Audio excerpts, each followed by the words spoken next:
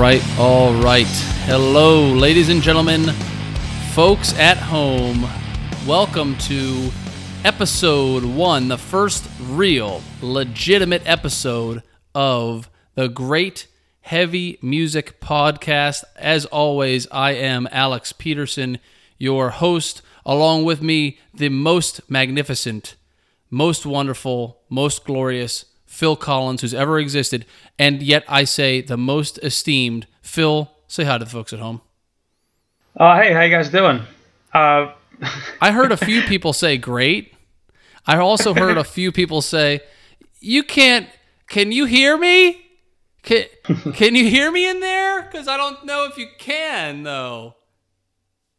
I am ready to do this, and I hope that everything I say lives up to the increasingly vaunting introductions that I get from you, and I'm sure they won't, but let's go for it. Well, with a name like Phil Collins, your parents knew what they were doing, so talk to them. I mean, that's what they said. They said, don't fuck this up when I was born. We named you Phil Collins. Get serious. As they smacked you right out of the womb. That's what happened. That's a true story. All right. Well, Phil, listen, man. I'm so excited. I can't wait. You and I both know we got 2 albums on deck to review today. I picked for you an album, and we're going to get into it later, why I picked it and all the particulars about it. So I'm just gonna introduce. I have sent for you the wonderful, I think, duty of reviewing the album Apex by Unleash the Archers. Who have you picked for me to review?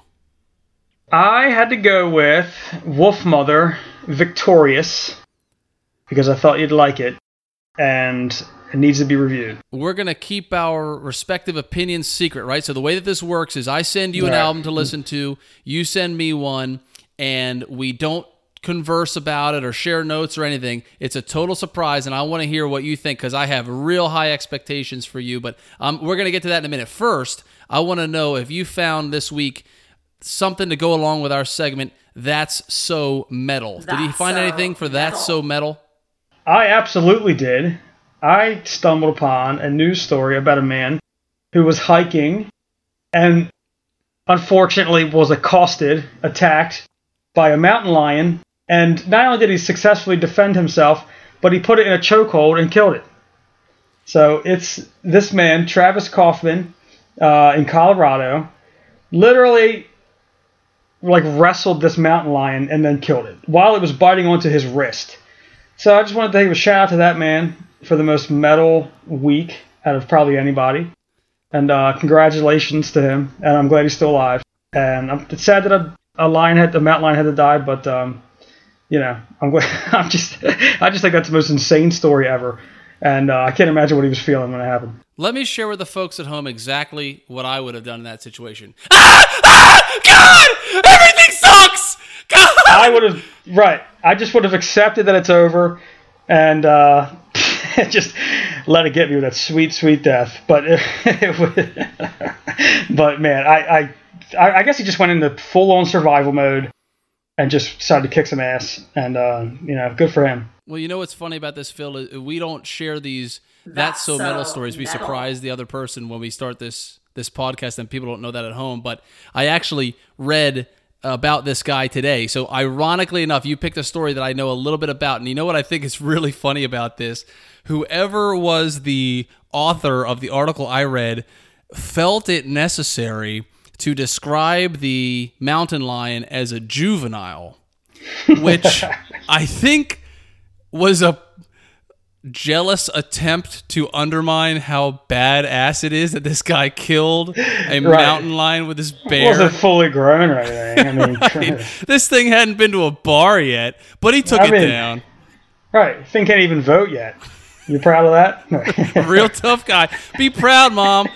So anyway, I thought that was a completely unnecessary element of the story to describe it as a juvenile mountain lion, but you're absolutely right. That is ridiculously metal, and I'm pretty proud of that guy.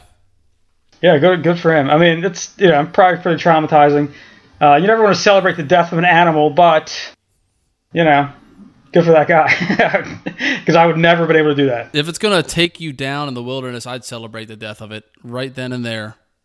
You know what they were saying in the article, though, Phil, was that because it was a younger cub or what have you, he was looking around thinking that the mom was going to kind of double team him. Yeah, I saw that, yep. Think about how horrifying that would be. Not only are you getting accosted. Game over.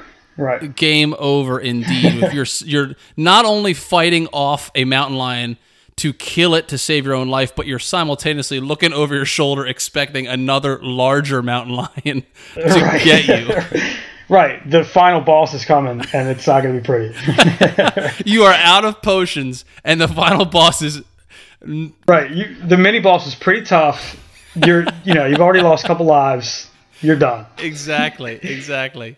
Well, I think that for our inaugural episode here, that's a pretty damn good That's So Metal segment. Thank you, sir. And I'm proud of you for that selection. So now the next piece that we have to go on here is we have to play the rock, paper, scissors, shoot, anything you want to do game that I learned from my adorable 7-year-old son that we play at scout meetings when it's painfully boring. So do you know the rules of this game? Because I kind of want to teach the listeners. I have a rough understanding, but I could use a refresher, so yeah, go for it. All right, let me set you up here, Phil. So what's going to happen is we are going to play rock, paper, scissors, shoot, anything you want to do. And right after I say do, or we both say do, we're going to say anything. Anything at all. Could be anything in the world, no restrictions, no regulations, other than you can't say the same thing 2 weeks. You have to make something new every week. Okay. Yeah. So that's fair. I don't want to tip my hand here, but laser is a strong play. Lava, a real strong play. So if you're intending on beating me this week because you really desperately want me to review your album first, because whenever you win, you're the person who your album that you picked gets reviewed first. So if you really want to do that, I would suggest you go with the lava or the laser. That's what my son beats me with routinely, but he doesn't adhere to the once and only once rule.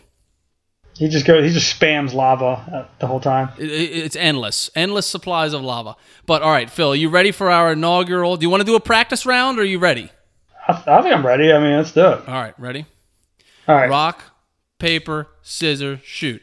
Anything you want to do. Rocking chair on fire. Lightning is what I was going to say. You waited way too long. First of all, you're right. You got me on that. Let's do it again. One more time. Got to do something new. You can't repeat. Okay, ready? I can't do lightning now. Okay, ready? All right. Rock, paper, scissors, shoot. Anything you want to do. Athlete's foot. Pickles. All right, you said pickles. I said athlete's foot. Let's analyze this.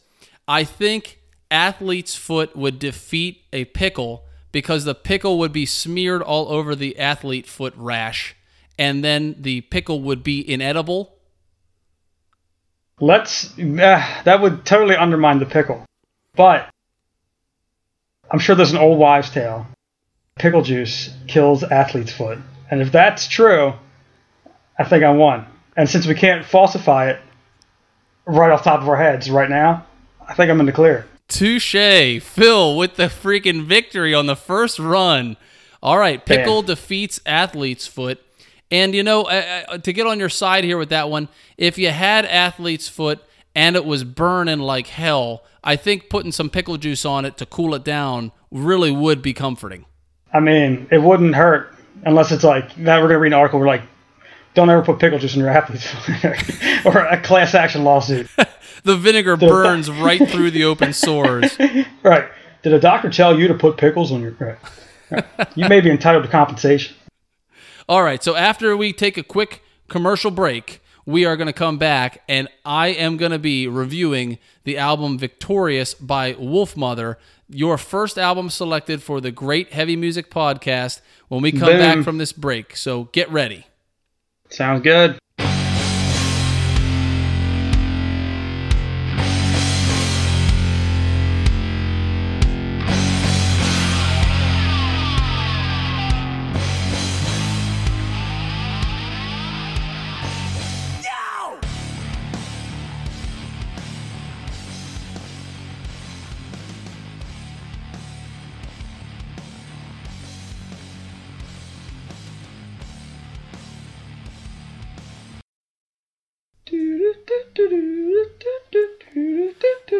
Do you love metal but hate beer?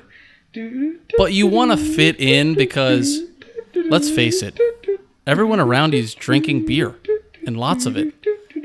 But when you drink beer, it makes your face go, "Ooh, yucky!" Just like everyone else who is being honest and not already drunk. We have the perfect answer for you. Buy metal beer.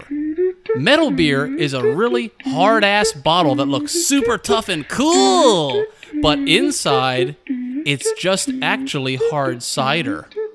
Because hard cider's like beer, except it actually tastes good. So get ready, run on down, and buy some metal beer so all your friends think you're super cool, but in reality, all you want to do is go home and play chess and maybe, just maybe, Final Fantasy VII. This episode of Metal Beer brought to you by Metal Beer. Music by Phil Collins.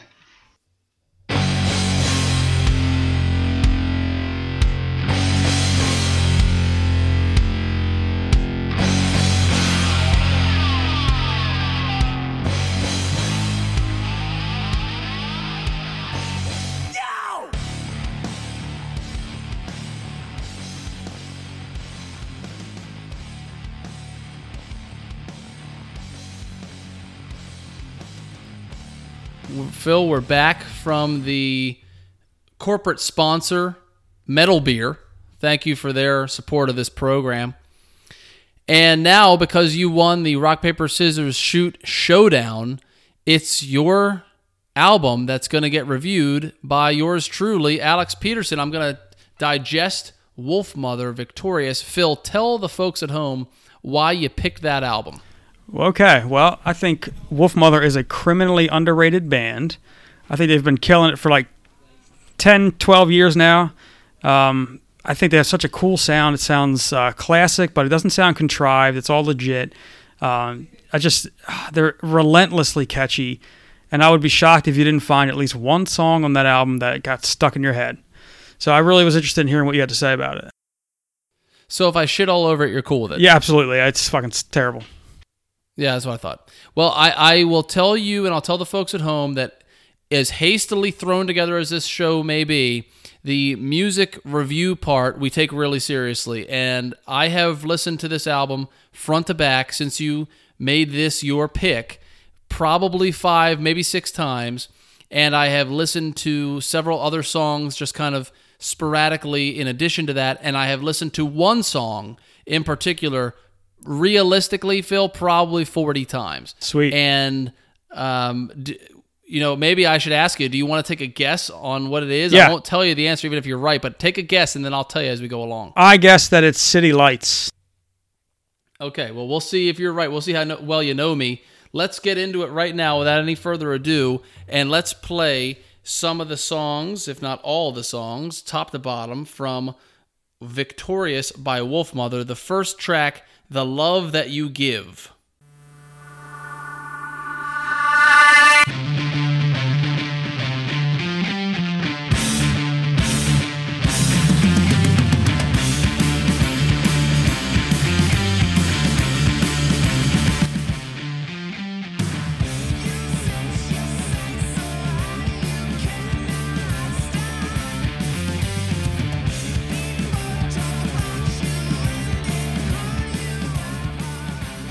All right, Phil, I think I'll take this first. The Love That You Give, first track from the album Victorious by Wolfmother.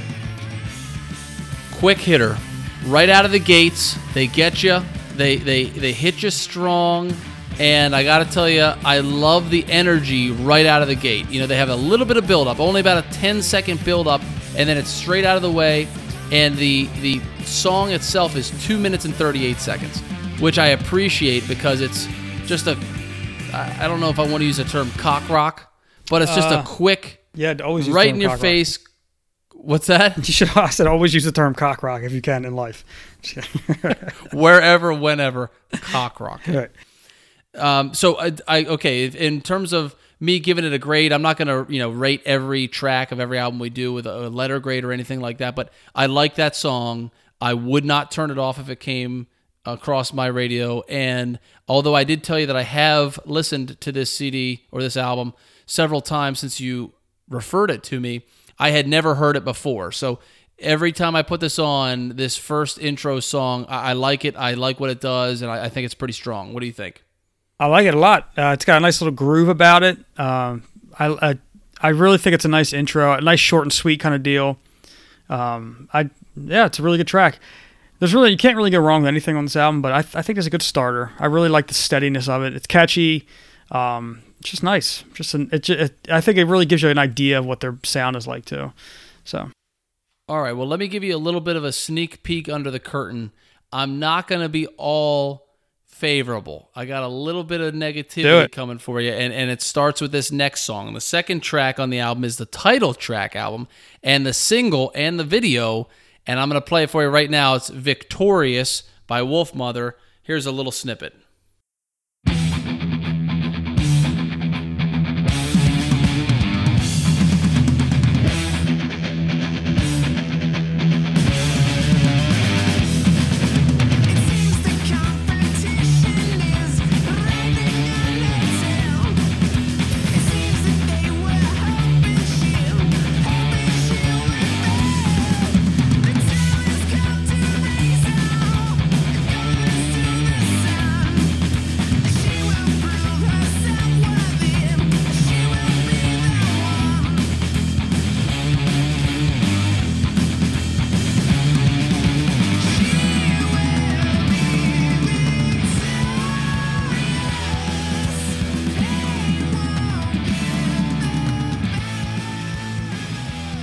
Okay, Phil, that second track, we're listening to it now as it's going along. Here's my thoughts. And I want to make sure that I'm being fair at the same time that I'm being critical. Okay. I listened to this song the first time, and you know when you're listening to an album and you just you can't focus on a song? For whatever reason, you're listening, it's on, but your mind just goes elsewhere. You ever have that experience? Yes. That is me to this song. For whatever reason, when I turn this album on, I just kind of get the sense that I go into no man's land, and I can't focus on it. And then, at the end, I think they kind of draw it out. And to me, it feels like it was always meant to be the single. It just felt like it was always going to be the big push, the title track, the one that had to do it all. And they put a little bit too much into it, because as brief and tight and in your face as the first track is, this one, especially at the very tail end, it's got about a 20-second ending that needs to be cut off, as far as I'm concerned. What do you think? I can see that it drags a bit. I like where he says victorious. I think it's good, but it's emphasized a fair amount. So yeah, I could see that. I don't know, man. I think I like it though. I mean, I I get the lose focus thing. It happens to me sometimes, but it hadn't really happened to me on this song. I mean, I usually have a distaste for anything that sounds like it was contrived.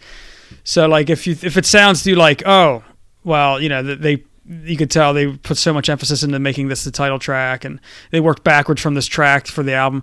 I could see that be annoying or kind of like but I don't know. I like it. It's a little slower. It does drag, but I just like the part where he says victorious. I think I'm just easily amused. You're just a simpleton with no brain. I'm just here, sitting still, listening. No, I like it though. I can see what you mean though. Yeah, this one, for whatever reason, I just can't focus on it, and every time I would play it, I would just kind of skip over it. But right. Contrast that with the next one, which is Baroness. I'm going to play that one for you now. Yes, sir. Track 3. What'd you say? That's a good one. All right, let me put this on. Let's let the folks hear this one.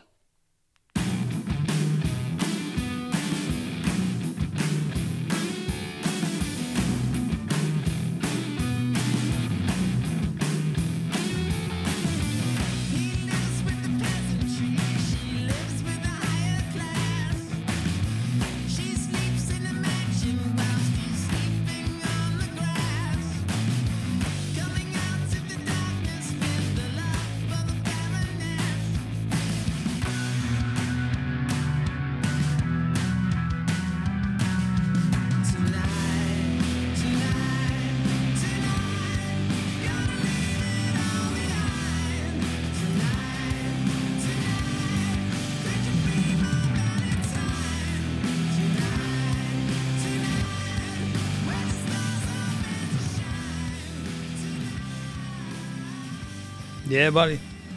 All right, Phil. I have taken the first shot on all these. Give me your thoughts on it, and then I'm going to kind of blow your mind, I think, on this one. All right. I really like the sort of the steady chugging kind of pace that it has, and I really think when he builds up to saying "Leave it all behind," it's so legit, man. I think it just builds you up, and then it just is kind of a release. I think it's a really satisfying song, and I love it. And his voice is so legit, man. It's hard to do that note. Where do you rank this on the album? I could put it. I would put it in my top 5 of the albums. I mean, or out of the album of the songs on it. I don't know if I would do a top 3 or 2 because I was kind of thinking about top 3s for each album I was going to do. I'm not sure if it's all that, but I made it your problem. But, no. Well, tell me, are you ready to hear my opinion?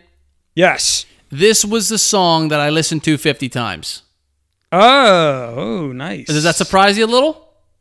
A little, yeah. I tell you what, I love everything about this song. I love everything about it. I love the imagery. I love the lyrics. I love the catchiness of the chorus. I love the kind of, I don't know if it's a key change that he goes from the beginning to the chorus, or if it's the dropout of the chugging into the chorus section. Whatever it is, this song got me like a fish hook in the cheek. I could not turn this song off. I had it playing loop over and over on my phone, where you click the button twice, and it repeats just that song over and over. I probably spent 2 hours on a Saturday playing with my kids in the yard, listening to just this song. I love this song, and just your suggestion of this album to me alone for this song made it for me, because nice. It was like absolute glue. And when I analyze the lyrics, I don't know if they meant to do it this way,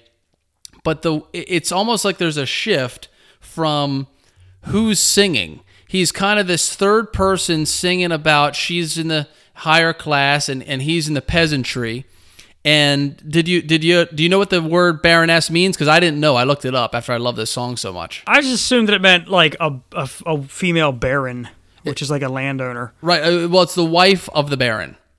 Okay, right. Okay, so in this song, it becomes clear that the Baron has died. Okay. And this plebeian is in love with the now widowed Baroness. Okay. And he's singing, and then at some parts in the chorus, I think it shifts into a first person where he's kind of singing about her. Would you be my Valentine? Right. So he's kind of almost doing this Shakespearean Romeo and Juliet, singing through the window to her. Yep. And because you and I have the kind of morbid senses of humor that we have, they don't end it in any particular way. So I picture like a fantastic music video for this song being him pouring his heart out to the Baroness, meeting her somehow like in her courtyard by escaping a guard and jumping over a big barricade or a barrier wall, and then getting to her and expressing his love for her, and then she just summarily says, "You smell awful. Get the fuck out right. of here." Or he gets arrested. Or like, right. And it's like, well... The closeout shot of the music video is him in the cellar, like waiting to be stoned to death. Right. Turns out he's shackled. He's a lunatic, and like this is actually some weird stalker like message, and we're like, yeah, it's pretty. Right. I mean, I spent so much time with this song because I loved it so much that I developed this ridiculous narrative in my head. But I can't express it much. I genuinely love this song. I think it hits on all cylinders, and unlike the Victorious song before it, it ends perfectly. There's no drag out. And, I think the way that bands, I don't know this for sure, but I think the way that bands order their albums, they tend to front load them because they got to get a captive audience and put the right stuff up front. And I half wonder if some of the band members didn't think that it should have been number 2 and Victorious should have come down. Oh, yeah. That's interesting. All right, Phil, I got to tell you, I love that Baroness song. I probably can't hype it up enough. I guess I have, and I'm ready to move on to the next one. Track 4 is called Pretty Peggy.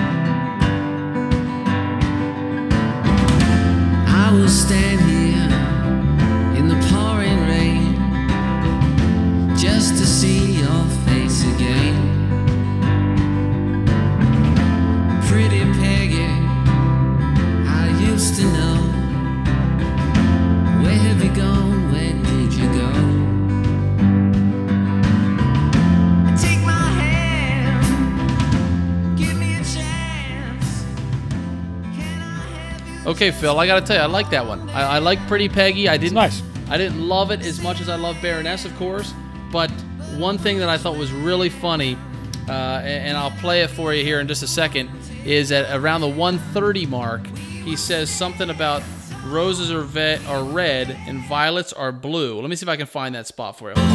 Okay.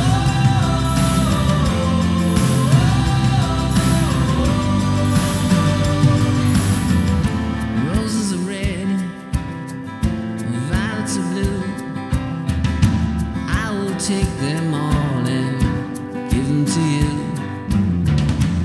You know, when I don't know why it struck me just in this time, but I have heard that, of course, as everyone has, that speaks the English language has probably heard that 50 times in their life at least. I never heard of it. And I never thought to myself, as I did this time, violets are violet.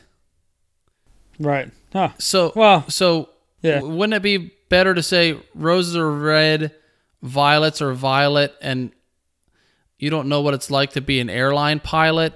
It's exactly right. God, it's a good line. Kills that one. Pretty Peggy, listen, you don't know what it's like to fly Delta. It's rough. Right. You think you can just do that? Right. Yeah, that's true. That would have been way more poetic than what they wrote. Right? I know. I thought so too. I was just like, man, that Shakespeare's a real fraud. All right, what are you doing here? Why aren't you writing fucking lyrics for bands? Seriously, get over yourself. All right, Shakespeare. All right, so what do you think about Pretty Peggy? I love it, man. It reminded me a little bit maybe like a Mumford & Sons kind of ballad type of thing. A little bit like Andrew McMahon. Had a nice strum. It's sort of folksy and like quaint. I thought that's a nice song. It's pretty. I liked it. I like it too. All right, here we're gonna go. We're gonna go with the City Lights, not the City Lights. Yes. City Lights, number 5.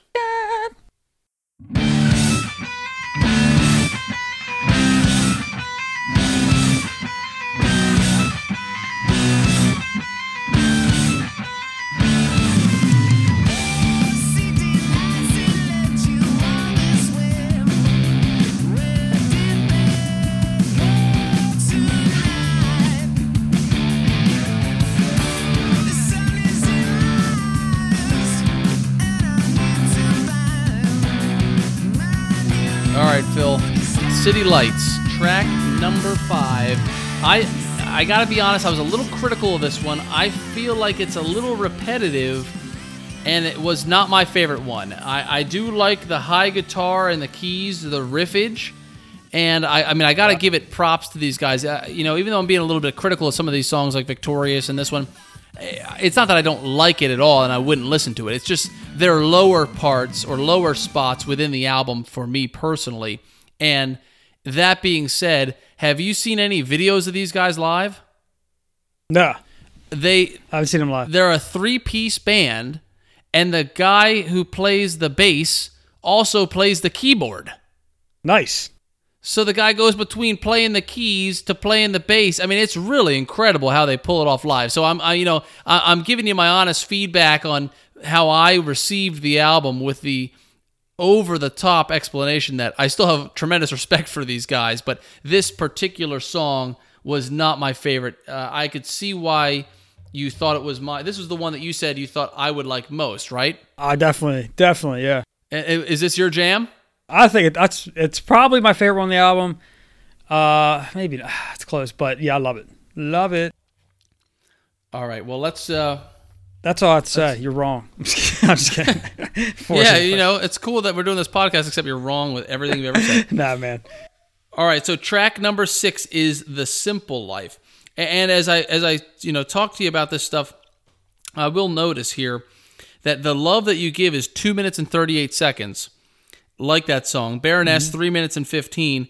And Victorious is 4:25 and City Lights is 3:51. So I don't know if it's just kind of the recipe for this band is short, quick, to the point. They're not a punk band like Bad Religion, but man, I love some 2-minute long Bad Religion songs. So I don't know if it's just this kind of style to me lends itself to quick hitting, but that's kind of what I'm seeing here as we're talking about it. But let's get to track number 6, The Simple Life. All right.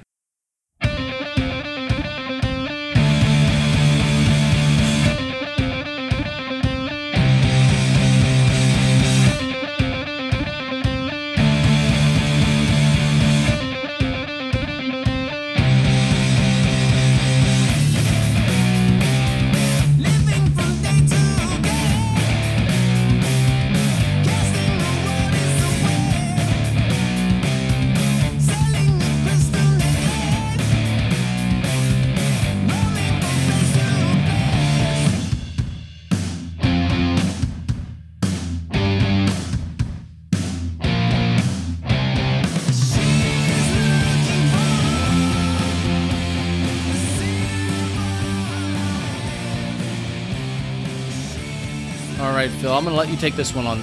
You go first, and then I'll tell you my thoughts. The Simple Life, track 6. Okay, this is one of the ones where I think it's okay. It's a little monotonous for me. It's not bad. It kind of just drones. It's still catchy. Like, I think everything in this album is pretty catchy, but it just doesn't do a lot, and I don't know. I couldn't really get terribly excited listening to it. Although it's, like I said, it's still a good song, but doesn't catch me. Not like City Lights. Doesn't have the energy. It just, I don't know. It almost seems like they wanted to put the energy in there, but then it wasn't. It just kind of drags on. So it's okay. I don't know. What'd you think? Yeah, I agree with you. I agree with you on that one. It's likable, but it's not lovable, and it's in my opinion forgettable in the sense that if they had kind of just cut it off the album, I don't think my opinion of the album would have changed anyway. Exactly. You weren't like, you're not thinking to yourself, man, this, what would this album be like without this song? It wouldn't. It wouldn't. Exactly. Change it one bit. I think they could have stuffed this song away for a B-sides or. Right. For a live jam or something like that. I mean, but even that said, it's a good riff and it's a catchy hook, but it's just I don't know. It didn't grab me the way that Baroness did, for example. Right. All right, let's check out track 7, Best of a Bad Situation. Do it.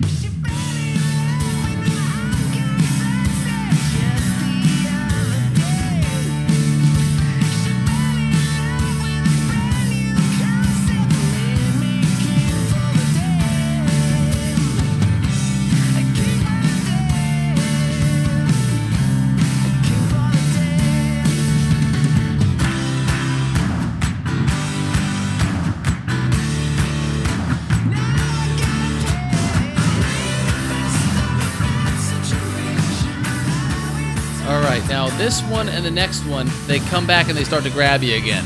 Yeah. Did you feel that way? Yeah, I like this one. It's it's pretty upbeat. Do you have a little bit of a darkness vibe? Do you kind of feel that? That high-pitched chorus singing and of obvious influences of Bob Dylan. Yeah, and there's a lot. Yeah, it's like I was gonna say. It's like folksy is the word I want to use, but it's just like relatability. I really like how it's like they're so unashamed of the fact that they're making catchy music on purpose. Like, obviously that's what you're doing. Every band wants their music to stay in your head, but this is like the way they go about it is so relentless and so shameless, and I just like it. It's just so I don't know, they know what they are and they make good music. Like, I just like it a lot, and I think that song, it's a little more low key, but I think it's a pretty good example of that. They do it in all kinds of different ways. And I know you said you hadn't seen these guys live, but have you seen the lead singer's hair? Guy's got a killer afro. That's awesome. Huge picked out afro. Guy is a stud. And I think these guys are from Australia. Did I read that correctly? I don't know. I could look it up. I don't even know. Look it up, Phil. Look it up. Do that while I'm looking it up. I'm just kidding. Look it up, Phil. Look it up. We're almost there. We're at... Well, I'm pretty sure. Yeah, they are from Australia. Yeah, so you got that way across the other side of the world, kind of obvious Bob Dylan vibe. You can tell these guys had some cool parents who were into some good music. No doubt. And now it's rubbed off on them, and they're living that kind of hard-rocking 70s vibe. But yeah, I like that song a lot. Best of a Bad Situation, I have no complaints with. And the next one, Gypsy Caravan, number 8, I really like this one. This is probably my second favorite behind Baroness.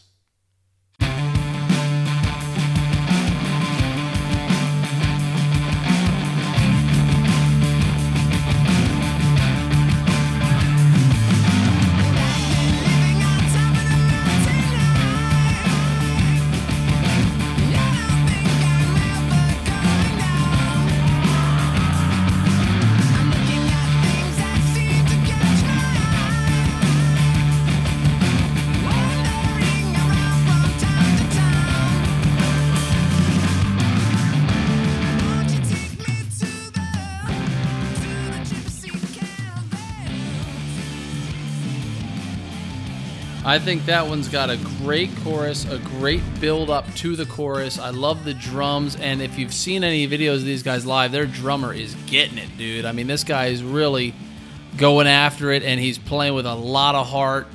You know, as a drummer myself, I think that this guy has got a lot lot of energy, and does a great job on the kit. So I love that song, Gypsy Caravan, number 8. What do you think? Totally, I love it. I like the initial riff. The only thing I would critique is that I think the build up to him saying Gypsy Caravan's it drags a little. It's always like a pregnant pause, and it's a little awkward. But other than that, I really like the song. I like the energy it has. It's I like the tempo. It's sort of authoritative. I really like it. You could jam to it if you really, really wanted to. You don't have to. I like that it's in between like that. I'm trying to think of a good example of what this band is like, but it's almost like, the middle of an Oreo is so delicious that you eat through the outside cookie because the middle's so delicious. And it's almost like these guys, their choruses are so good, the cream filling, that you kind of you deal with the cookie. Right, yeah. I get that. Does that make sense? Yeah, or like an ice cream sandwich, or let's think of more food. But yeah, I get what you're saying. Totally. It's just the core. It's almost like they have the uncanny ability to write these hooky choruses, and then they kind of are like, well, how can we put something around it? Because we just got to get to the chorus. Right. No, exactly. Like, we have like the nucleus. Let's just build around it. It's like, it's sensible. Some bands you can tell are doing that, and then it's like they shot their wad on like the chorus, and they're like, you guys got nothing outside of this pretty good chorus. But I don't think they're like that, which I like a lot. It's like every part of them is catchy. Even just the riffs, just the way they have such a nice, captivating sound. I don't know what it is exactly or how they're able to do it so consistently, but yeah. All right, well, let's dive into track number 9, the penultimate, second to last track on the album, Happy Face. Right.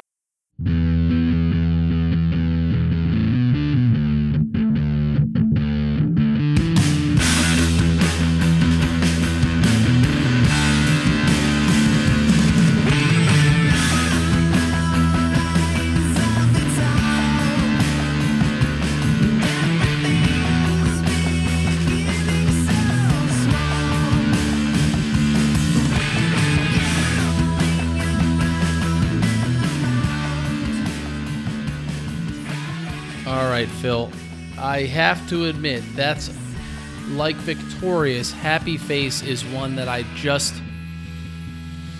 find myself droning out to it, and no matter how many times I put it on, I really can't focus on it. And I don't know if you've seen that South Park episode where Cartman's girlfriend is yelling at him, and every time she starts yelling at him, he just makes this face as though it's kind of melting off and he can't focus on anything, and he just goes,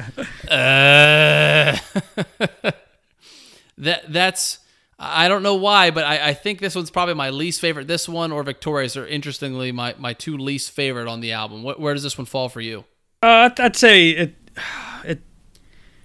I feel like I've said it before, but with the other song we played, but it was it just kind of goes on. It doesn't really feel like it goes anywhere big. There's not a lot of payoff, I guess, in it, so it's okay. But it's got a cool riff. I like the tuning too on it, but it just kind of drags a little. It doesn't do much. I'm not sure, You do raise a good point on the tuning. I do like that they kind of tune down on that one. It sounds like a little more, I don't want to say Black Sabbath because it sounds cliche, but they definitely have a down-tuned vibe to them on that particular track, which I think was neat and a little bit change of pace. But it wasn't enough to really keep me engaged on that one. Right. All right, let's get to the very last track, Eye of the Beholder, Wolfmother, final track, Victorious. Here it is, Eye of the Beholder.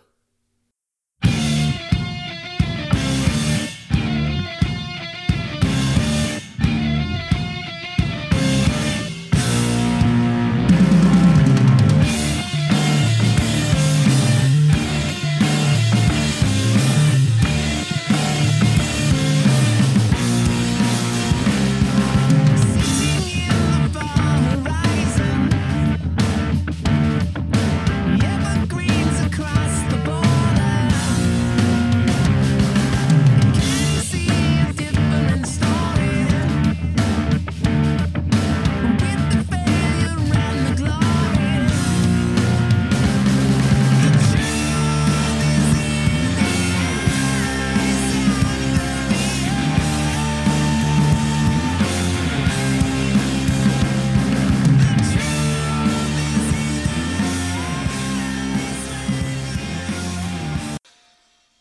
right, Phil, what do you think of that one? Eye of the Beholder, last track. So, I think it still kind of drags a little. I think the album loses a little bit of speed towards the end, but it's better than Happy Face. I like the chorus a little more.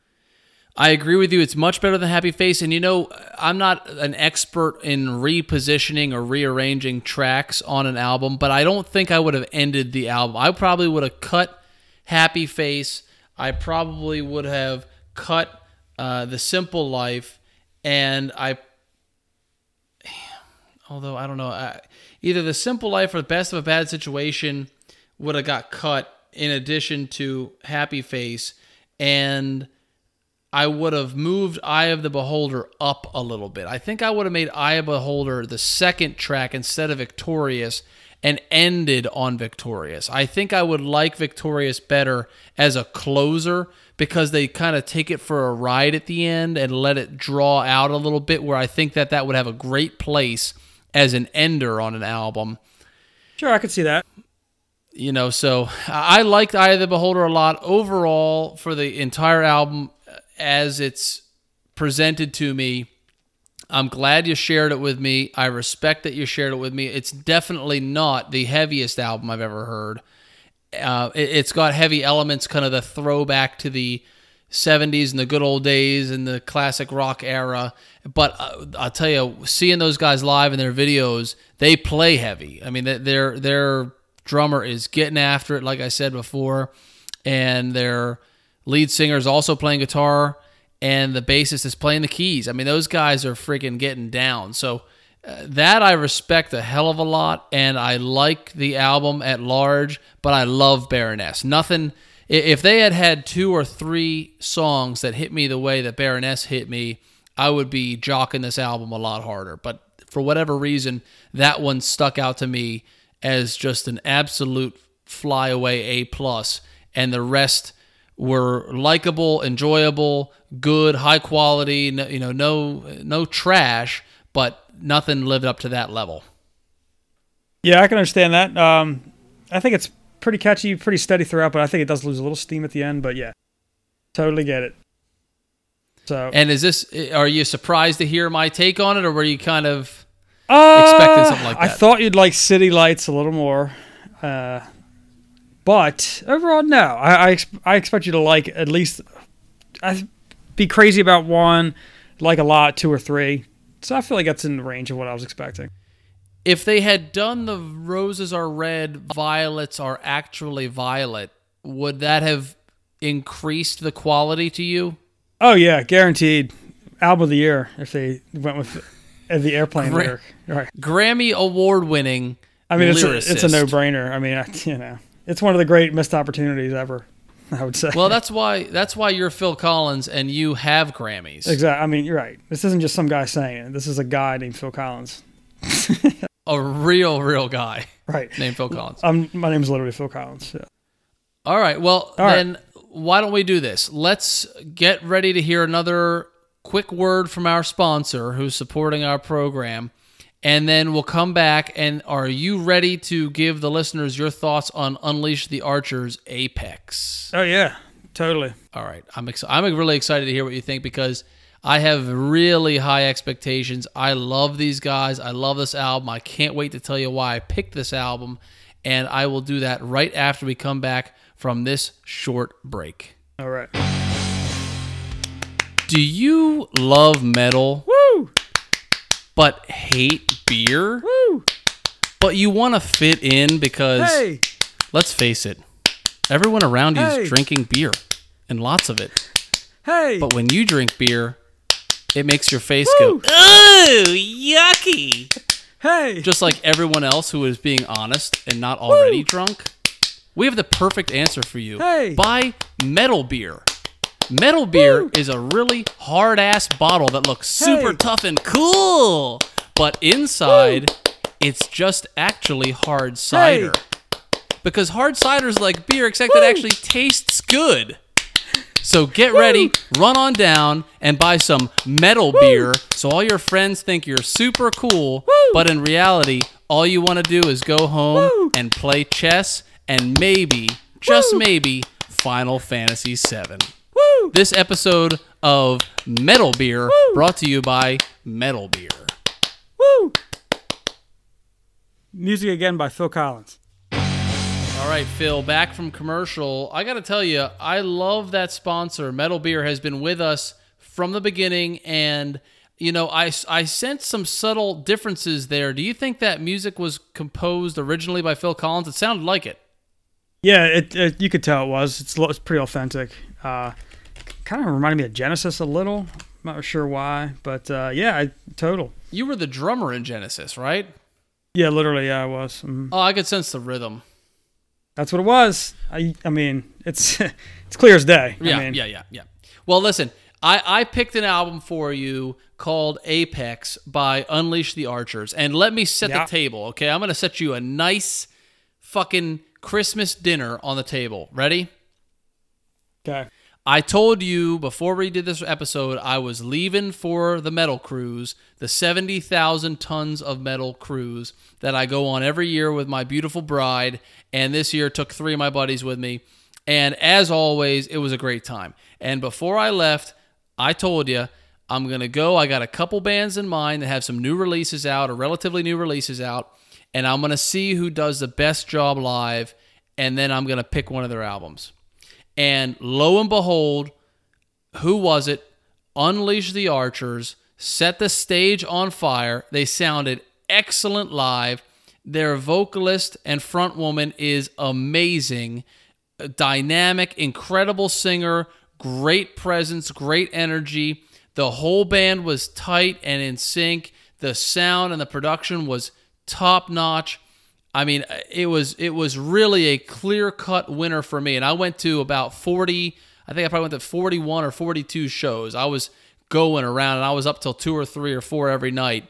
So I saw a hell of a lot of metal, and these guys really, really impressed me. So I'm hoping, I got a lot of high expectations for you, Phil, hoping that they met you with the same level of impressiveness and dynamism or dynamics that I have been met with when I saw them live and also on the album. So I want to play the first track from Apex for you and see your thoughts on it. Did you give this enough of a chance to do a real good job with it today? Yeah, absolutely I did. I listened to it all the way through a couple times, and I replayed. There's a couple tracks I play over and over and over again. I listened to it earlier today, like ad nauseum. So, and now is this a band that prior to my suggestion to you, had you heard of them? Nah. And so obviously you had not heard this album. So this is a totally fresh review from you based on my suggestion. Yeah.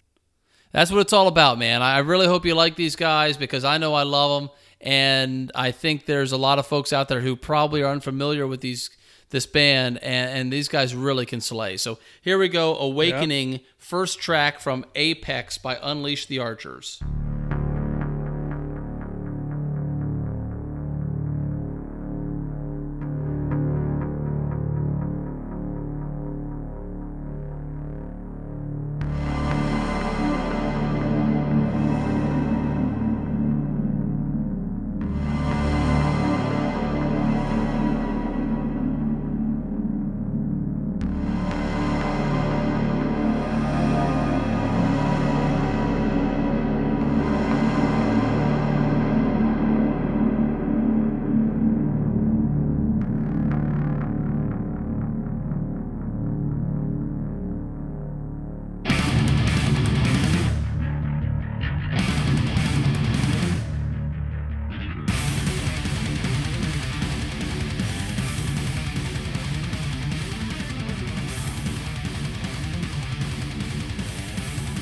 Yeah. First track, opening track. Give me your thoughts, man. Okay, man. I really liked the brooding synth opening. It's pretty foreboding and ominous, which I really liked. I like how it gets into a fast tempo. It's pretty obvious what this is, that it's a power metal band. You can tell from the tempo, but it's timed really well. It's almost speed-esque, and it's got a little bit of grinding, like that bass sound in the background. Assuming that's the bass. I really like it. It adds to this sort of grit that I think the Hell album kind of has. Really, really liked the interludes and the riffs, and I thought that the chorus was so legit, man. I really like this song a lot. There's a really strong opening, and that's I'm going to be saying that a lot. I'm going to say a lot of the exact same kind of phrases because it's a distinct band. And, but yeah, I really liked it. I thought it was heavy. Didn't really drag. It's long. I mean, a lot of the songs on this album are long. They don't really drag. So it's a good preview or a good window into what this album's going to be like. So I'm so happy and relieved to hear you say that, Phil, because I think grit is the perfect word. This band's got a lot of grit. It's kind of, in my mind, it's the perfect kind of heavy for a newer or younger metal fan kind of getting into it, because it's got the power, it's got the balls of a heavy band, but yet again at the same time it has a real connectivity and catchiness of the chorus, and the vocalist is incredibly dynamic. Yep, I think it has something for everybody. Overall, I really do. So yeah, yes, and her voice is so legit, man. It's just very talented. Like every chorus is like soaring, and just so captivating. So really loved it. Well, we'll get into it a little bit more, but exactly. I'm excited to hear that because one of the concerns that I had was I thought you were going to think potentially that the album was a little long, because the tracks are long, and as critical as I was of Wolfmother for some of their songs getting on a little bit too long, I think it's incredibly impressive that Unleash the Archers have been able to take their songs to a level where they're captivating and engaging at the length that they are. Because when you look just at the run rate or the length of the songs and the number of tracks, it can be a little bit intimidating, but they keep you engaged, and when it's over, you want to hit replay, even though it's been a little while. So I'm really glad to hear that you were captivated and engaged the same way that I have been with these guys for a while now. So let me play track 2, Shadow Guide.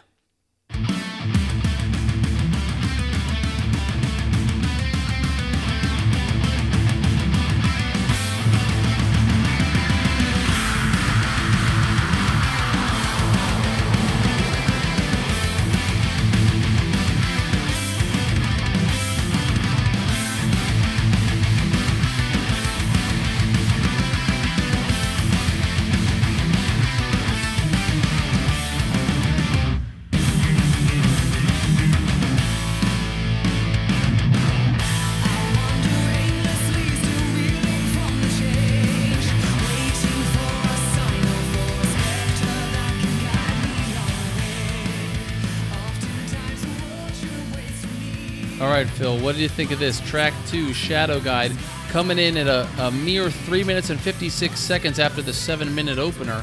What do you think? Well, I like that it was short, because I like that they show they can make shorter songs and still convey the sort of epicness that they're going for. I like the dual guitar riffs, like both guitars doing the riff. It's reminiscent of a lot of classical or more classic heavy metal bands, but specifically Iron Maiden, and I'll probably make a couple comparisons to Iron Maiden. I really like the way they did that. There's a solo at 2 minutes that's pretty legit, and has a really nice chorus. It's a little bit shorter and a little bit short and sweet, a little bit more to the point, but I thought it was good. It was just a nice, catchy song. I like how it got a little brutal, with the screaming. Again, showing the variety that they have. So I feel like it's just a really nice song. I'd probably give like a B+ if I had to grade it. I don't know how to describe the vocalist in any other way than dynamic. Right. Yeah. She is incredibly dynamic and able to hit a bunch of different varieties of notes and keep you engaged because of the change and the fluctuation in her voice. And when she sings the chorus, "Your fucking Christ," I mean, I think that's just perfectly catchy. Yep. Compared to how she starts so heavy and growling and kind of gritty, like you said before. So, yep. Yeah, I'm really, really happy that you like that song too. I don't think there's a bad track on this album. It's going to be me saying to you, if you say there's one that you don't like, I'm going to be shocked, because to me, every one of these is great. And we're going to play the next one, The Matriarch. This one gets stuck in my head. Every other time I listen to this album, I get the Matriarch stuck in my head. So let's hear track 3, The Matriarch.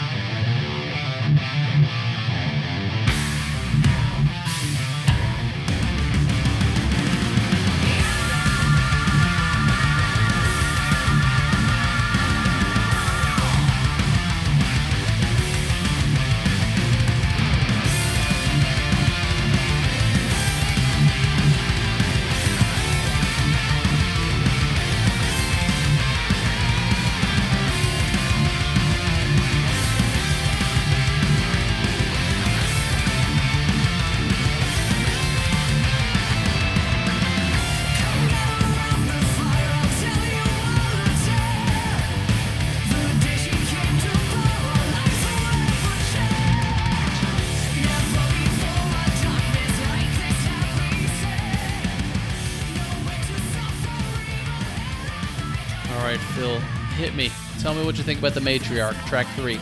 Okay, I think the kind of gather around the fire vibe. It reminds me a little bit of something Blind Guardian would do. Not that any power metal band has a monopoly on like lore, but it kind of reminded me of like a couple of songs that they've done. I like the chorus when they say "She'll eat your heart." It's a little silly, but it's pretty badass though. Because they growl out the part "She'll eat your heart," and then they growl "You won't get far," which I like. Because again, it has some of the brutality that you'd like to see in a band that kind of blurs the lines between several genres. And I like it. It's a pretty good song. It's probably not up there for me with Apex or some of the, I guess I shouldn't reveal that yet, but Awakening. Or I think it's not the best song or even my top 3, but it's a good song. So I liked it. What did you think?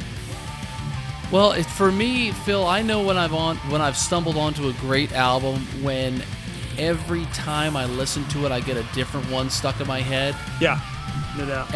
And that's what happens to me with this album in particular. When I reviewed the Wolfmother album, I would get the Baroness and I would just get stuck on it, and I couldn't move off it.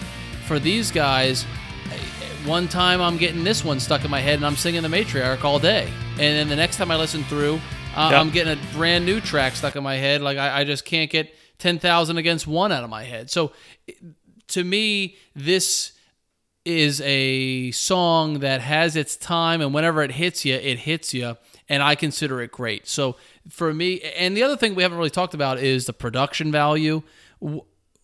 To me, they have the perfect levels on their tracks. Every instrument is mixed really well. I don't know who did the mix or where they did it, but God, they did a nice job putting the levels together, because nothing's blowing you out of the water, and it would be really easy to see a band like this with such a talented frontwoman blow her out of the water and really kind of pump her up and leave everybody else behind, but they don't do that at all. And most of these songs start with instrumental introductions that are perfectly mixed, and then she comes right in over the top at a perfect level. So I think this is one of those examples where now we're 3 tracks in, we're 15 minutes in, and the mixing is great.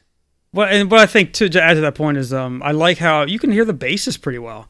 It's pretty, with so much going on with the music being that epic and so interwoven, it's easy to first like the basses to get lost in a band like that, but they don't really let that happen. It's pretty distinct still, and I think it's impressive. I think it's cool. Yep, no doubt. I think they kudos to their mixing guy or gal who made the levels on this album. Yep. Okay, let's go to track 4, Cleanse the Bloodlines.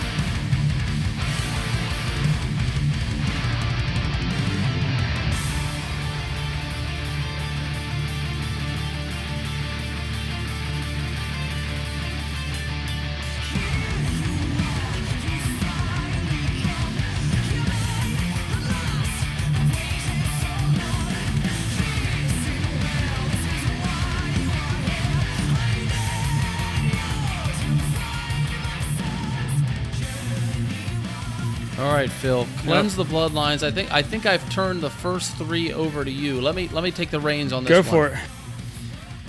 I don't know. It's about this time of the album where I start to say to myself, I think I love this band so much because I really can't tie them to any one particular band. I cannot say, here we go, they sound like so-and-so.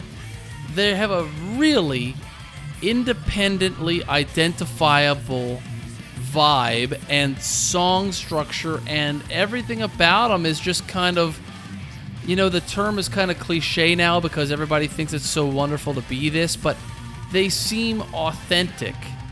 Oh yeah, that's what, and that gritty sound I was talking about. That I think it lends to the authenticity. I think it sounds like something you'd hear at a local bar or something.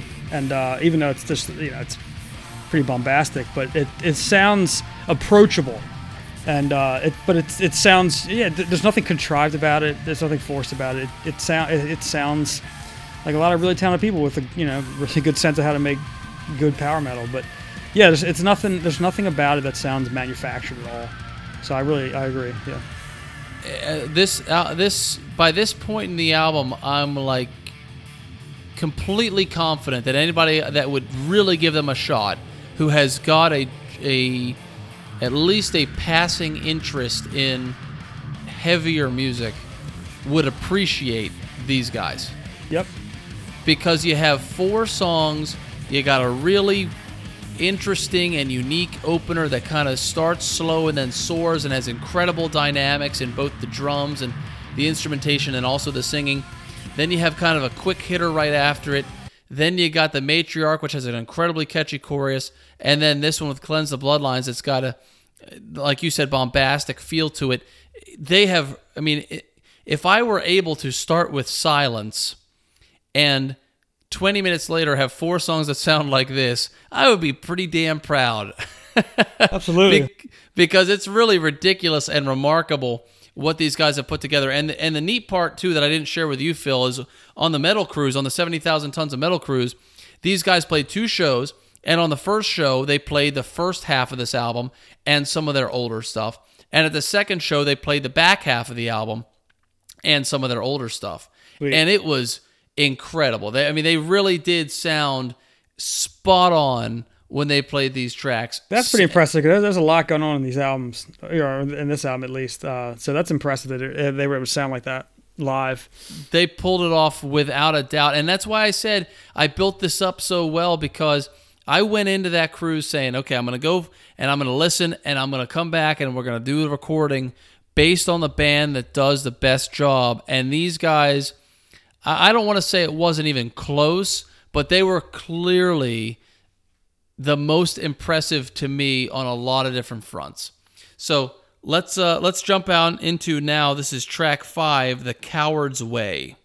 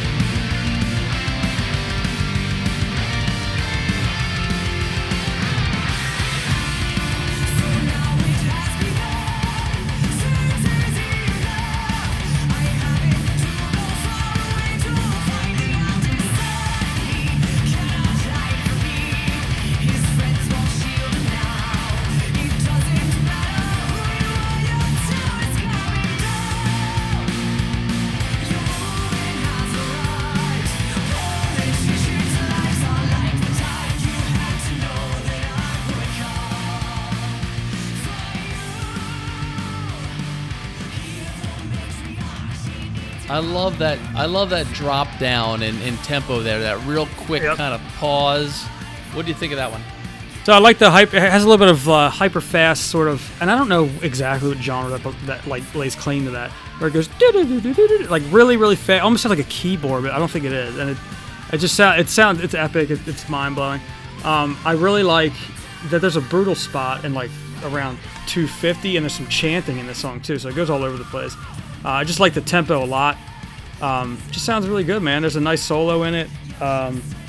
It's just, I feel like I'm just saying the same thing over and over again because it's just, there's nothing but praise. But yeah, I really, really like it a lot.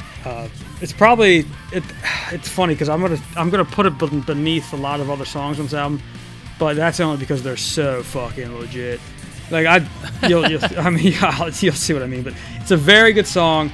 It does a lot of different things too. The chanting when it comes in is pretty cool. So, Coward's Way is a good song. Cool. Well, let's keep it moving then, because we could definitely sit here and kind of circle jerk about how great this is all night. But we'll keep it moving for the folks at home, and then I'm interested to hear from you. Did you re-rank, or did you rank these songs, or did you give it like a top 3? I made a top 3, yeah. All right, well then I don't want to hear it yet, but let's get through them and then we'll come back to it. Okay. All right, next track is track 6. It is, yeah, track 6, The False Walls, not The False Walls. Excuse me, False Walls. Yep. Track 6.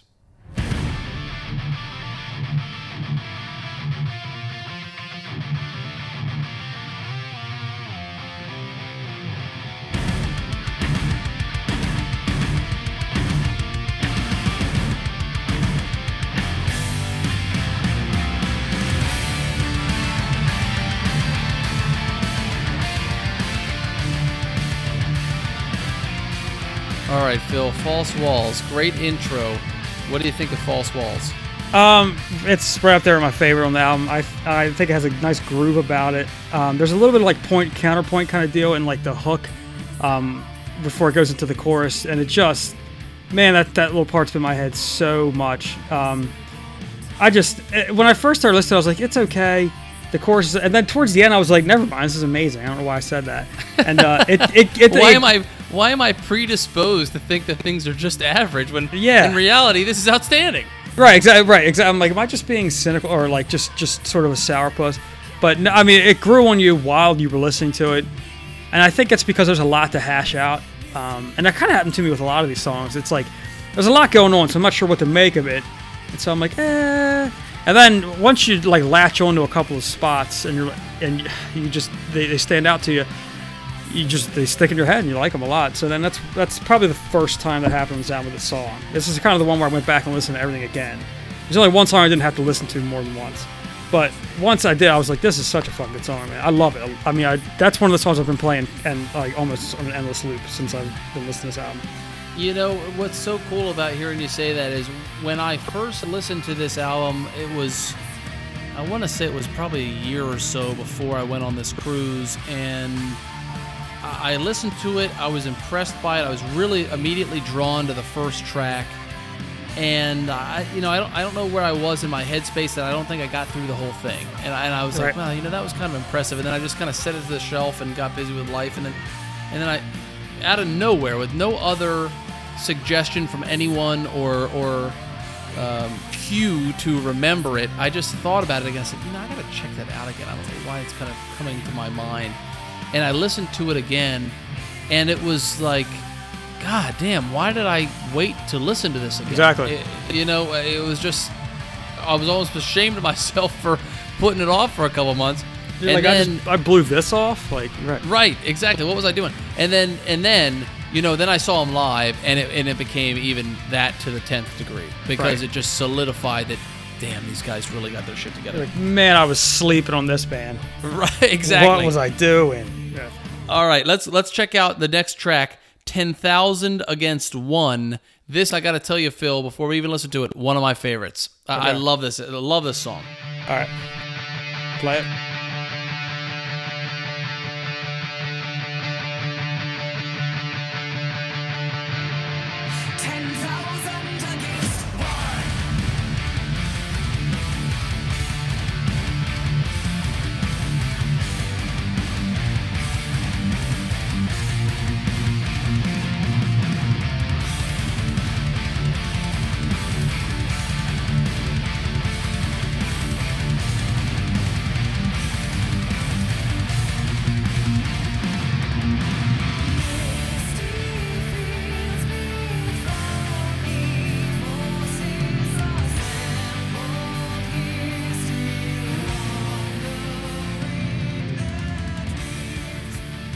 Now, if there's anybody who could inspire you to think that you could take down 10,000 with only one, it's that band, right? Yeah, sure. Well, there's a couple other ones, but that's one of them, sure. Because I'm telling you, man, it's like, I don't know, it's just inspiring. I want her to go into the middle of the Ravens huddle before they take the field and inspire these guys. Go win a Super Bowl. Yep. I really like the riff, the you know, that right after they say 10,000 against one. It's a little more like, I almost want to call it metalcore-esque or something. It's like accessible. It's like mosh kind of music. But I think it's really good because it's not as power metal-esque. It's not. I wouldn't, if I just heard that song, I would not call this a power metal band. You know what I mean? But I like it. It's heavy. It's a change of pace in the album. So I think again, them showing, you know, the variety of styles they can do really well. So it's a good song. I get why you like it a lot. I like it. I thought it was it probably wasn't my favorite on the last part of the album, but I still like it. There's not a single song on here, not even that I would ever like turn down or put off. But there's nothing that you dislike. Oh no, nope, not even close to disliking any of it. Man, I'm so happy to hear that, because when I came back and these guys blew my socks off, I said, I really hope Phil loves this album, because it's just something about it is very unique, and I was, you never can predict for sure how somebody's going to react to something. Right. But if I had to put money on it, I would have thought, I think Phil, if he gives this an honest shot, is really going to be thinking these guys, they got their shit together. So, all right, let's check out the next track is Earth and Ashes. Yep.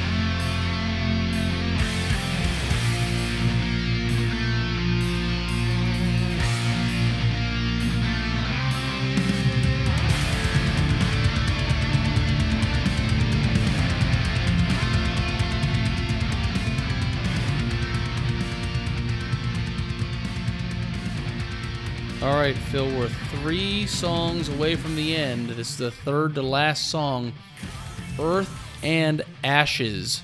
What are your thoughts? This song is like when a hero has been defeated and he's like in the woods or whatever, and he's training, and he's he's determined, he's making his comeback. Like, this is that kind of song. He's just focused. It's got this solemn kind of like triumph about it. I really like it. Thought it was cool. I love the strumming. Every metal album has to have a proper acoustic spot if they could do it. As long as it's not supposed to be like grindcore, you know what I mean? But but especially if you do more of the fantasy elements, you gotta have an acoustic strumming song. It's like a rule. So it's a nice one. The riff is really good. Where it goes do do do. Love that part. Really grabs you, man. It took me. It's like, again, like I was listening, I was like, it's pretty good, and then I don't know what happened. It was just like, no, never mind. This is great. And there's a great solo around like 4:30, 4:35. There's a lot of hooks going on. I can't really tell if sometimes I wasn't even sure what was going to be a chorus and what was supposed to be a hook, but it's just catchy, and it's a really well done song. Really good acoustic dram, if you will. And we probably haven't given enough love to the guitarist, because they got a really talented guitarist. Oh yeah, and I think there's a male singer on that song too, if I recall correct. So and I think there's some male vocalists and perhaps even doing some growls in some of the other tracks. But the guitar work throughout the whole album is really strong. I think so. They got something going here. These guys do, and it's one of those things. I forget where I heard this exactly, Phil, but have you heard the saying that my last overnight success took 10 years? No. But that to me is these guys. I think they've been around, I want to say since 2007 or 2008. I mean, it's been a while. They've been really together for a long time, and they have definitely hit their stride. Yep. Well, good for them, man. Good for them. It's almost, you know, I don't know why we do this as humans, that we default to this kind of idea of lack, or that there's only so much in the world, or resources are finite. But in your head, you almost think to yourself, man, maybe they should have saved some of this for another album. Right. There's only so much talent that you're allotted. You can't just keep reproducing stuff or creating things. Exactly. Right. That's not how it works. Right. Yeah. Hope I would never put that on them, and I'm sure they're very capable of doing another album as good, or if not better. But damn, this has got to be what most people would consider their opus for sure thus far. Sure. No doubt. Let me play for you the second to last, the penultimate, Call Me Immortal. Please do.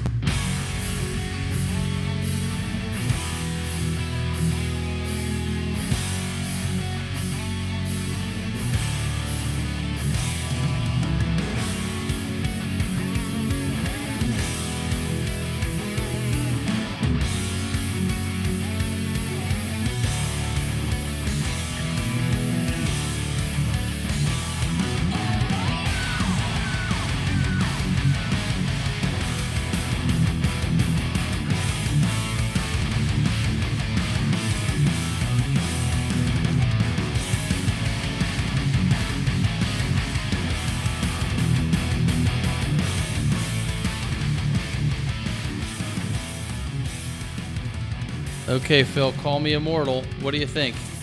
Okay, so this album, this song is probably, this is one that like really grew on me a lot. I wasn't expecting to like it as much as I did towards the end of it, and now that I've like been turned to it, or I don't want to say turned on by it, but weird. I can see. I see you pitching a tent over there, buddy. Right? Why are you listening to it with your pants off? It's I think this is one of the best songs, period, that I've heard in the past year. Wow, man. I love that. That's a serious John McClain. I love this fucking song, man. I can't even tell you how much I love when she says Mountain Keep and then, Slumber for Eternity. The way she says for eternity, it's so catchy, and it's got this rawness about it. It sounds so authentic. It's just so refreshing. I'm so fucking glad I know about the song. I feel it's so fucking good. I love it so much. I've listened to it this, False Walls, and there's one other one that I listen to fucking constantly, and I love them. So. Well, you're making my heart warm, and I had nothing to do with the production of this album whatsoever, but I'm just so happy that you're sharing this level of affection for this album, because it's so fucking good. You understand now what I'm saying by almost like, keep it in the tank for the next album, because here we go at the second to last song, which is almost always a throwaway track. Right. But no way, not with these guys. No, they could have been filler, but they were like, nah, we're going to try, which is nice. That could have been some fluff garbage, but instead it's going to actually crush your soul, and the song's going to be called Call Me Immortal. Right. That just, God, the riff, man, so good. Got a groove about it.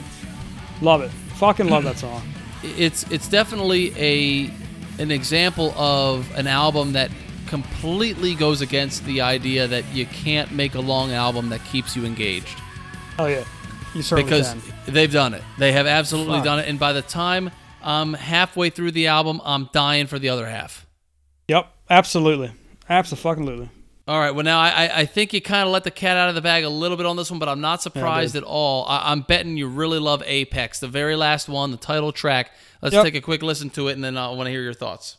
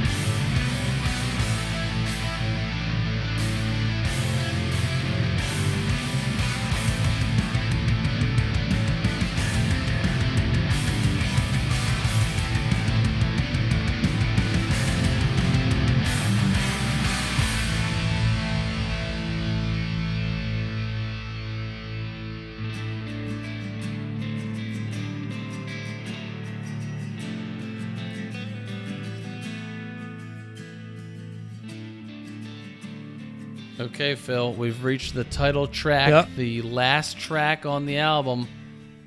Was it your favorite? Yeah, I think Call Me Immortal is probably my favorite, but man, this is like a close second. So, okay, so much I wanted to say. I think this is like clearly it's one of the most power metal songs on this album. But the riff at 225-ish really reminds you of Iron Maiden, and I think in a good way. It reminds me of the song The Trooper. You would know if you heard it or if you play for it right now. But I mean that in a really complimentary way, because I think that you can see the influences. I don't think it's nothing like it. It's not too heavy of an influence. It's an organic one. It mixes in a lot of classic heavy metal like chords. Really like it. There's a great solo around 5:15.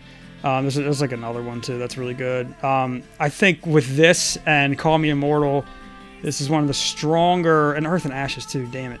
One of the stronger endings to an album you could probably ever imagine. So I think it's just a great way to end it, man. And any like band that can nail their title track like this, you got to give them some props.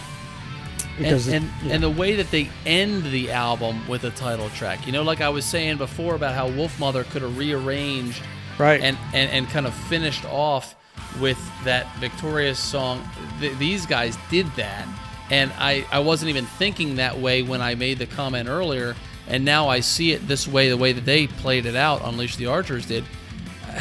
Right. It's almost like, we've talked about it before, you and I, but that Throwing Copper album from Live, which is, not heavy really in any way. It's an alternative album, but it's perfection top to bottom, and the layout and the dynamism and all of it. That's this to me, man. This CD is just one of those that I'm going to add to my collection and tell my kids about when they get older and say, let me teach you a little something. Right, absolutely. And, that's kind of the reason why I'm so excited about this podcast in general, is because we get to share this real beautiful piece of artwork with hopefully at least one other person who would not have otherwise listened to it like you hadn't a few weeks ago. Yeah, that's right. No, if we can spread, good metal to more people, and just good music. I mean, because we could do some rock bands. I really think that would be a success.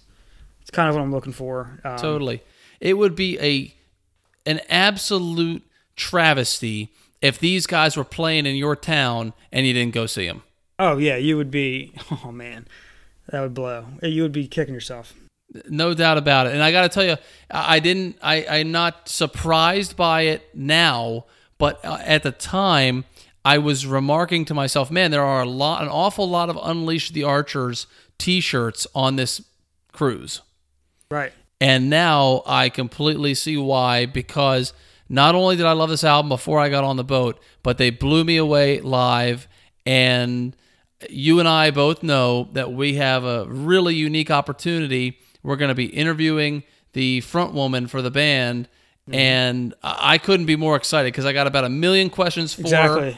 Exactly. I don't even know where to start, but it's going to be awesome. I know. I can't wait. It's going to be a little bit of a bonus episode for our listeners to hear our interview, and I beg them to buy this album, get it on vinyl, get it on Bandcamp, get it on any way you can, and support these guys, buy their merch, drop them a line. They're great people, great band, down to earth, and it's just incredible to me that they start with absolute silence, and then 70 or 80 minutes later, you got this. Yeah, it's one of the stronger albums I've heard like in a long time. So I mean, it's so fucking good. I'm so glad you recommended it, man. I mean, I guess ignorance would have been blessed. I wouldn't have known that I was missing out, but fuck, man, I'm glad you told me about it because they're so good. I'm gonna listen to that song, "Call Me Immortal," so much. And False Walls, that's the thing too. Is like you think, oh yeah, like I have a top 3, and I was gonna say Apex, Call Me Immortal, and Awakening, but False Walls is really good, and so is Earth and Ashes, and I mean, you just can't miss. You can't fucking miss. Right. So. And then the next time the matriarch gets you. So, right. you never, that's what I said earlier about this is the mark of the true hallmark of a great album is walking away each time with a different hook or chorus or riff or part of a song stuck in your head, because then you know they all have gems and you're just still left to dig for more and more and more. And this kind of plays to my personality too, which I love about this, is once I find something that I love, I like wear a hole in it. I mean, if it's a movie that I love, I don't watch a ton of movies, but I watch a couple movies that I love over and over. And same with books and same with albums. And this is one of those that there really is not a bad time. If somebody said, hey, I'm going to throw this album on, I'm going to put on Apex, what do you think? I would absolutely say yes. Yep. So good stuff, man. Awesome. So for the next episode, we will be doing Mors Principium EST. Am I saying that right? Yep. Mors Principium Est. That's the album that I have picked for you. Those guys were also on the 70,000 Tons of Metal cruise this year, and I've seen them once before as well. Okay, and then you'll be doing A Day to Remember Homesick. That's right. And I have given that album quite a bit of time, so I'm looking forward to telling you my thoughts on it, and hopefully we will keep the momentum going and keep our listeners captivated and continuing to subscribe and listen and make sure they're getting these downloaded to their phones or to however they're listening to their podcasts each and every episode to help us continue to grow and reach out to new musicians and spread the word about great heavy music. Absolutely. All right, with that, Phil, we're going to sign off. As always, you are the man. I'm so grateful to you for taking the time to really dive deep into the Apex album, and I'm so happy that you loved it as much as I did, and I'm grateful to you for sharing Wolfmother with me, because that Baroness song is going to be one of those songs that I'm listening to nonstop all summer. No problem, man. Sounds good. All right, Phil. Until next time, this was the Great Heavy Music Podcast. Subscribe, download, leave us comments. We look forward to speaking with you and hearing your thoughts on the show. See ya.